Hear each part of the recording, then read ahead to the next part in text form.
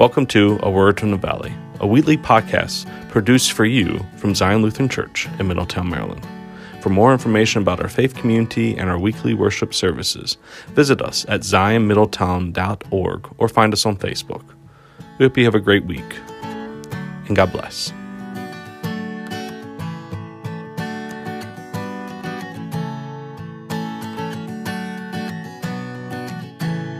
Please pray with me.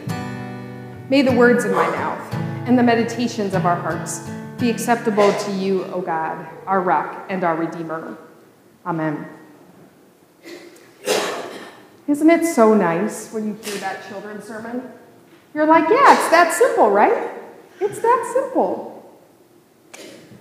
And then we say, well, Pastor Diane, they don't have to deal with the bills that come in and the other things that you have to plan for, and all these other things. So yes, it sounds simple for them, sharing toys, but it's a lot more difficult for us adults.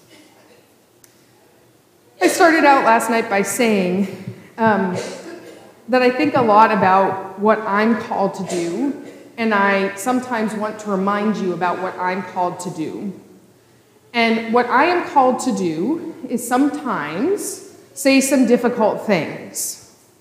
But my job, and your job to a degree, is to make sure that the things I'm saying are in accordance with the Word of God.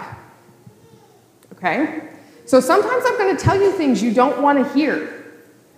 I mean, I don't know about you, but afterwards I'm like, this is the gospel of our Lord. Praise to you, O Christ. And why is that? Especially with readings like today.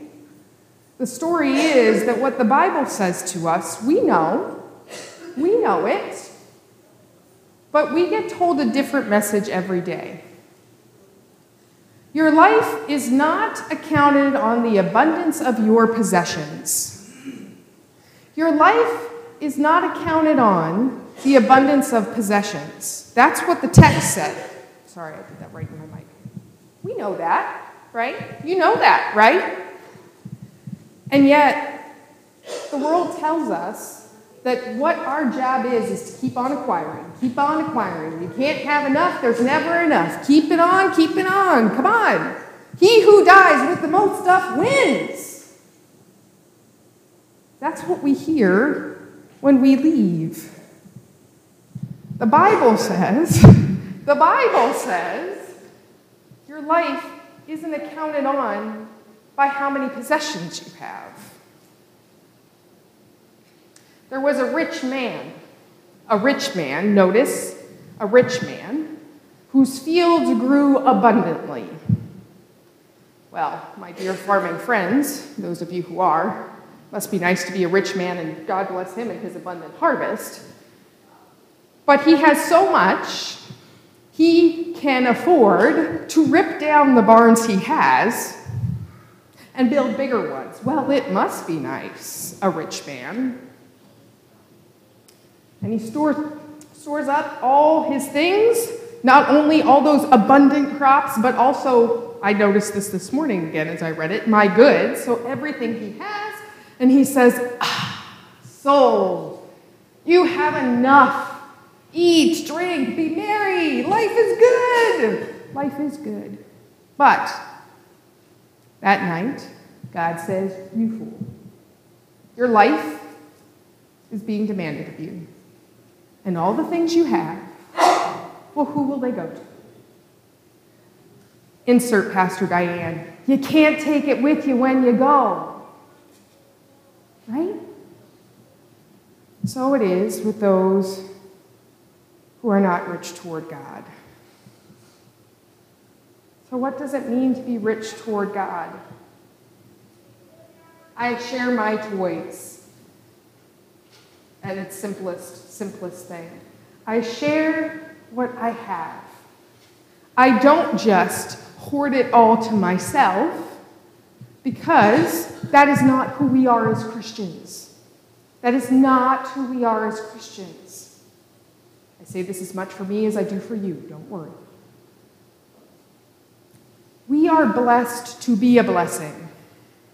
What we have isn't meant to be squirreled away. Now, Yes, I know. There are unforeseen circumstances we need to plan for. I said on Monday on Facebook, and I still think about it all the time. Pastor Matt and I are talking about, do we have enough life insurance? If something happens to us, do we have enough to pass on and take care of the boys? I understand that.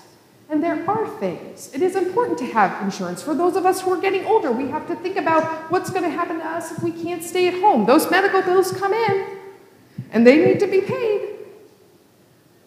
What I'm saying is, he who dies with the most stuff as a Christian does not win, because that is who we are not called to be. What is enough is the question. Only you and God can answer that question. Sure, everybody can have an opinion, but only you can talk to God and discern what is enough. Then I ask you to think about one more question as you leave today.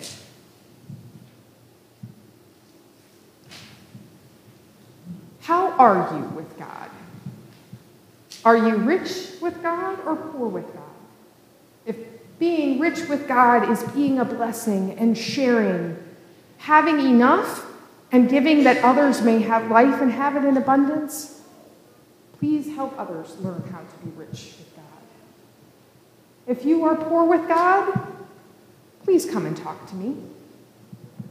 Or talk with someone else who you think is wise and an example of being rich toward God. Again, I know, yes, I said only you and God can come to that understanding. But I invite you to remember that your price of your life is beyond ransom, as we heard in Psalm 48. Your life is not accounted on the amount of possessions you have.